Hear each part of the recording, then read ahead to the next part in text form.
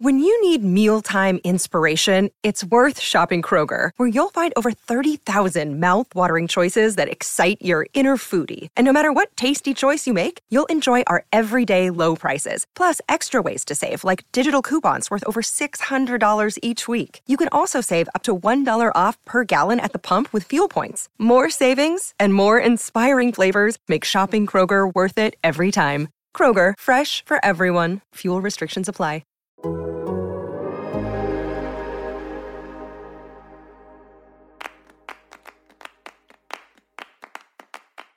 To end 2021 here at The Athletic, we're talking to each of the North American Soccer Vertical's 8 full-time staff writers about their favorite story they wrote this past year. Today, Paul Tenorio discusses his in-depth report about Inter Miami and what happens when a team abruptly changes its front office approach midway through a season. I'm Alex Abnos, and this is Soccer Every Day for Tuesday, December 28th.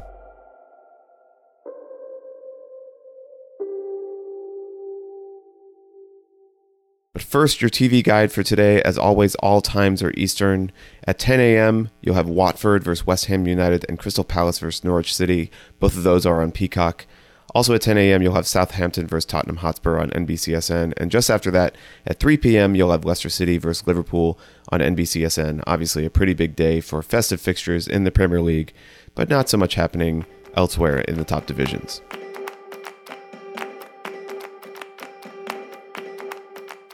Okay, we're having everybody talk about their favorite stories of 20... I'll start this again and not completely fuck up the intro. 3, 2, 1... Okay, we're having everybody talk about their favorite stories of 2021, and today I have with me Paul Tenorio. Paul, you've been on parental leave the last few months, and you will be for the next few weeks at least. So thank you for taking some time out to talk about some of your work this year. Most of your work recently, at least that is coming to mind, is U.S. men's national team related. But your favorite piece this year that you chose to talk about is MLS related, another kind of specialty for you, especially when it comes to how teams are built and the ways teams have fun with the many MLS roster rules that are in place. It's about Inter Miami, and the headline is "We launched a brand, not a team." That's in quotes. Inside Inter Miami's disastrous start in MLS. That story will be linked in the show notes. But Paul, I want to start with this. What is the origin of the story? Why did you choose to pursue it? And where did it come from? Well, the funny thing is, Alex, I mean, you know this being one of my editors, it's not very often that I do a bigger feature that's like not my pitch, not my idea. Yeah. And this one was actually Brooks Peck, another editor, a soccer editor at The Athletic.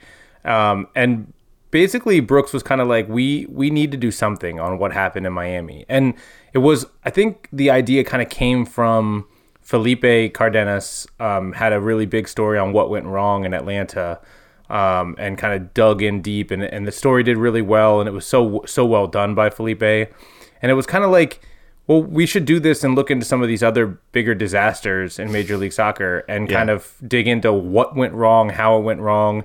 And so it started with that. And actually, you know, at the very, very beginning, we had a couple people, Sam Stayskool and Felipe, along with myself, like started to kind of make some phone calls just to see, like, did we have anyone that we could find? And then the story kind of went quiet for a while. I think just other things were happening. And then all of a sudden it was like, no, like, we're writing this story, and Paul, like, you're writing the story. Yeah. And I think it kind of happened because I started to get some calls back from sources, and it just took off from there. But I think the credit for it goes to Brooks and Alex. I think you guys talked about it on like an editor's call or something. But Brooks had the initial conversation with me about it, and then I think, you know, really ultimately it comes back to like Felipe doing a killer job on his Atlanta story and making the rest of us have to be like, okay, you know, Atlanta's not the only team that has drama going on behind the scenes. Well, your story delves very much so into that drama on the Inter Miami side. And, you know, we don't want to give too much away in this conversation because the idea is that people will go back and read it if they haven't already. But can you sum up a little bit, basically, like what the situation was at Miami that we felt was worth investigating? Because it seems like such old news to me now. I don't remember what it even was at the time when we were just like starting to look into it. Well, I mean, I think the big thing was Miami got hit with unprecedented punishment for signing Blaise Matuidi to essentially a secret DP contract, designated player contract. Yeah. They were paying him several $1 million under the table, and Major League Soccer found out about it. And so there were so many unique things that happened there. And I think that it was like, how did we get to this point? You know, here's this team had so much, it was like a circus around them coming into Major League Soccer for many, many years. Were they going to get in, and what was going to happen? And then once they were in, it was like, what's this team going to look like? And then it was a total disaster, and you could see it unfolding. And so it was like, okay, like, let's lay out what happened here. Like, there were some, and they came into the league during the pandemic. So it was like even more on top of that. Yeah. Right. And they built a second stadium. So it was all of that, but it really started with Matuidi and kind of building back from there. Like, go into Matuidi and then pull out and say, okay, it's like, was it just one mistake? No, it wasn't. There were so many things that led into that moment. Right. And who else did you talk to for this story? And I say this, and I ask this knowing that there are, you know, a number of anonymous sources, people you talk to on background, people you talk to on deep background, people that that you talk to off the record. So I understand you can't give me like names at this moment, but basically maybe you can just sum up like what the reporting process was like for a piece like this. Yeah, I talked to a lot of people, and you know, it's one of those stories where one interview leads into another, because you get somebody on the phone and then you say, oh, well, I heard this and this and this. And it's like a little nugget from behind the scenes that only somebody on the inside would know. And then that prompts that person to talk to you. And that's kind of how things started to unfold, was like, you get one person to say something, or even sometimes it was a league, you know, somebody from outside of Miami that would give me a nugget that they heard. And then you take that back and you call other sources and try to build it out. I think the interesting thing for me, the funny thing is, like, I'm talking about this story as my favorite of the year. It was probably like my least favorite story to work on, because what happened was, like, I was kind of given a hard deadline, because this story ran in our A1 function. Yeah. And so there was like a set date for the story to run, and there wasn't any wiggle room on it. And I actually think, like, had I had another week or 2 weeks to report it out, that there would have been even more detail and more, pieces to this story that were told in this article that would have made it, I think, better. Yeah. But sometimes you just don't have the luxury of that. And so what ended up happening was, like I said to you, like, it started way at the beginning with like a couple phone calls with 3 reporters. Then it was like a few weeks of silence. And then it was like, I started to make calls again. And then it was like a source here and a source there. And then there was like a ping to me, like a reminder, like, hey, like, this story's running next week. You need to get a draft in by Friday. And like, this story is going to run on, I think it was a Monday. It might have been a Tuesday, but I think it was a Monday. Yeah. And that weekend, the next few days, once I filed my first draft, were some of the most intense I've ever had as a reporter. Because what ended up happening was, all of a sudden there was like an onslaught of people calling me back, of sources from all different places that were adding so much color and so much information to the story. And I remember spending all of, I think it was a Saturday night, sitting on my porch in front of my house, because I needed a change of scenery from my office, because I had been in my office all week working on this piece. Yeah. And I like poured a bourbon, and I sat, it was like, and I have two little kids. So the only time I could really work was at night. So It was like, I think I sat down at like 7:30 p.m. and I ended up working through 1 a.m. writing the second draft of the piece. And it was so stressful. And so there was a really good feeling once it was done. Like, it was a relief to be done. For a while, I was like thinking about the things that I could have had in the piece if I had a little bit more time. But there was also this great sense of relief that I felt really proud of what I had turned around in a very stressful deadline environment, which is, I mean, typically, actually, like, I do some of my best work when I'm like forced to sit down and do it. So it was really interesting. Was that the biggest difficulty you ran into, just like the process of getting it all together like that, or was there something else that gave you a little bit more trouble? Yeah, no, I think there were two things. The first was, yeah, you can't control when people call you back. So Yeah. to get an onslaught of phone calls on deadline that really made the story better. Thankfully, I was thankful, first of all, that I got those calls. But yeah, it added a whole different layer to the writing process that I would have like most of my reporting done when I sit. And in this case, I thought I did. And then I had like a whole bunch more that popped up late. But I think the struggle with the actual story was there was a lot. There was a lot to go through, and then you're balancing what sources are telling you with what they're telling you off the record, and you're trying to get some stuff on the record that would really make the story better. And so being able to tell as full of a story as I could tell in the time frame I had, and I have regrets about it too. Like, I think that later on after I reported the story, I don't think I've ever even said this to anyone. I was like so mad at myself because, like you said, I cover U.S. soccer, and there had been the whole controversy with U.S. soccer and Glassdoor, the reviews of the work environment.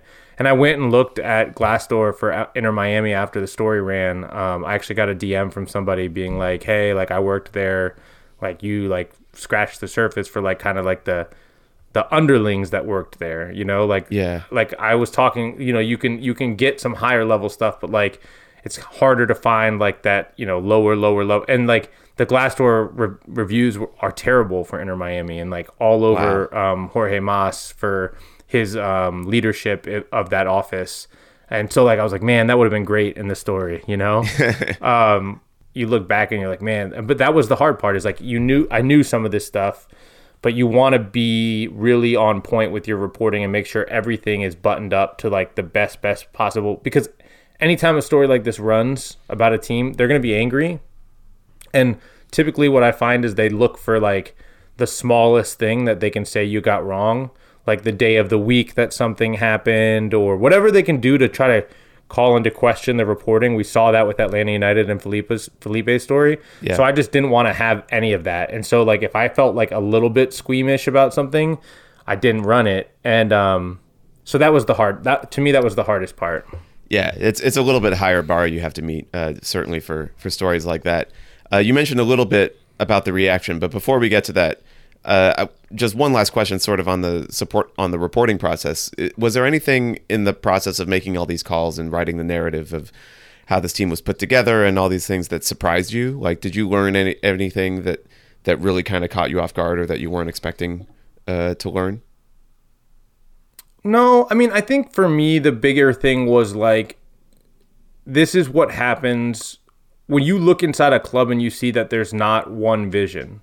Like, it's not surprising. I've written about it a bunch with the LA Galaxy, where you have too many chefs in the kitchen and there's not one guiding principle. And when that starts to happen, when Bruce Arena left, they became a mess. It's like not a surprise. Yeah. And that's what was happening in Miami. I mean, you look at the first half of their roster build, and it was these young players from South America that didn't work out great. And then you look at the second half of the build, and it's Higuain and Matuidi and these older players who are getting paid so much money. And so to me, it was like, it wasn't surprising, but it was kind of like, that's where things went wrong with Inter Miami. I mean, you can blame, obviously cheating to sign Matuidi is like its own thing, but that doesn't happen if there isn't a clear pivot in strategy. And I think that goes down to competing visions between, certainly between like Paul McDonough, who was the CSO and COO at the time, and David Beckham, who technically runs the sporting department there and is the owner. And obviously one person won out, right? Because David Beckham's still there. He brought in his friend as the coach. They signed several more players going into this past year that were of that same kind of profile, older, established guys, not so many of the younger South American style. And that to me was like the big takeaway, is like, where did things go wrong? It went wrong when you see like two ideas about how to build a team and you force that into one season and one roster. Yeah. It typically doesn't end well. Well, Inter Miami is going to be dealing with the fallout from basically everything that they've done over their first 2 years of existence. They have a pretty hefty fine coming. They can't use, I think it's $1.5 million of allocation money. for the next season, and they're kind of trying to build a roster around all that. Do I have that right, by the way? Yeah, it's about 2.5 over 2 years, so it's like 1.25 per year essentially. Sure. And yeah, that's a tough hold. Like even with this Lewis Morgan trade, 1.2 million, people are like, oh well, they're good for next year. They dug out of the hole. No, that money's split in half. They still have to dig out of another 600,000 in allocation before they get out of a hole. To try to buy down their roster. So there's several more moves that they're going to have to make to be cap compliant, to have a chance to put together a roster for next year, a competitive roster for next year. I would expect several more sales for Inter Miami just to try to get out of that hole. Well, Paul, lastly, when this story came out, it obviously was a pretty big deal in MLS circles. What sort of reaction did you get? What do you remember about it, both from readers and also obviously from the club and the league and the people that you're writing about and all of that? Yeah, I mean, I think it was interesting because I think there was a really good reaction with kind of the general public who wanted to kind of have an idea of what went wrong there, and there was a positive reaction there. Obviously, Inter Miami fans weren't happy with the story. They were like, oh, you're dropping it now because we're starting to win and things are going well, and I was kind of like, things are going well. You're going to win like 3 games in a row against like the worst teams in the league. Like the reality is this roster is not very good. And wait till we get to the end of the year and you'll see. And like the things I'm writing about in this piece is like, I'm not making it up. Like this is deeply reported, and it's going to, the things that we talk about in the story of the fallout, the fact that they're saying, hey, this is going to take time to dig out of this hole. Like that's for you guys to understand, Yeah. As far as, usually from the league sources and team sources, you start to hear stuff right away. It was actually pretty quiet. I think there was kind of like, I think there might have been a little bit of a sigh of relief that it didn't go as far as maybe some people were thinking it might go.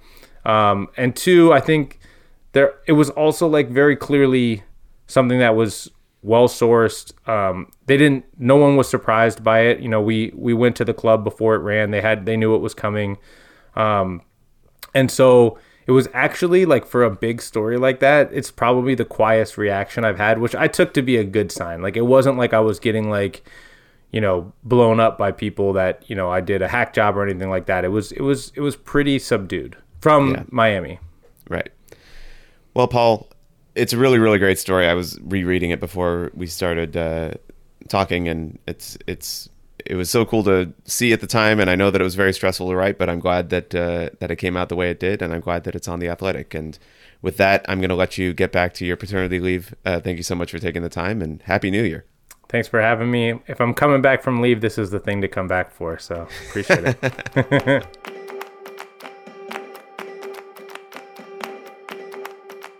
This show is produced by Mike Zimmerman with help from John Hayes. You can get ad-free versions of the show by subscribing to The Athletic, and you can get 33% off a year's subscription by going to theathletic.com/soccer every day. Thanks for listening, and happy soccer to you all.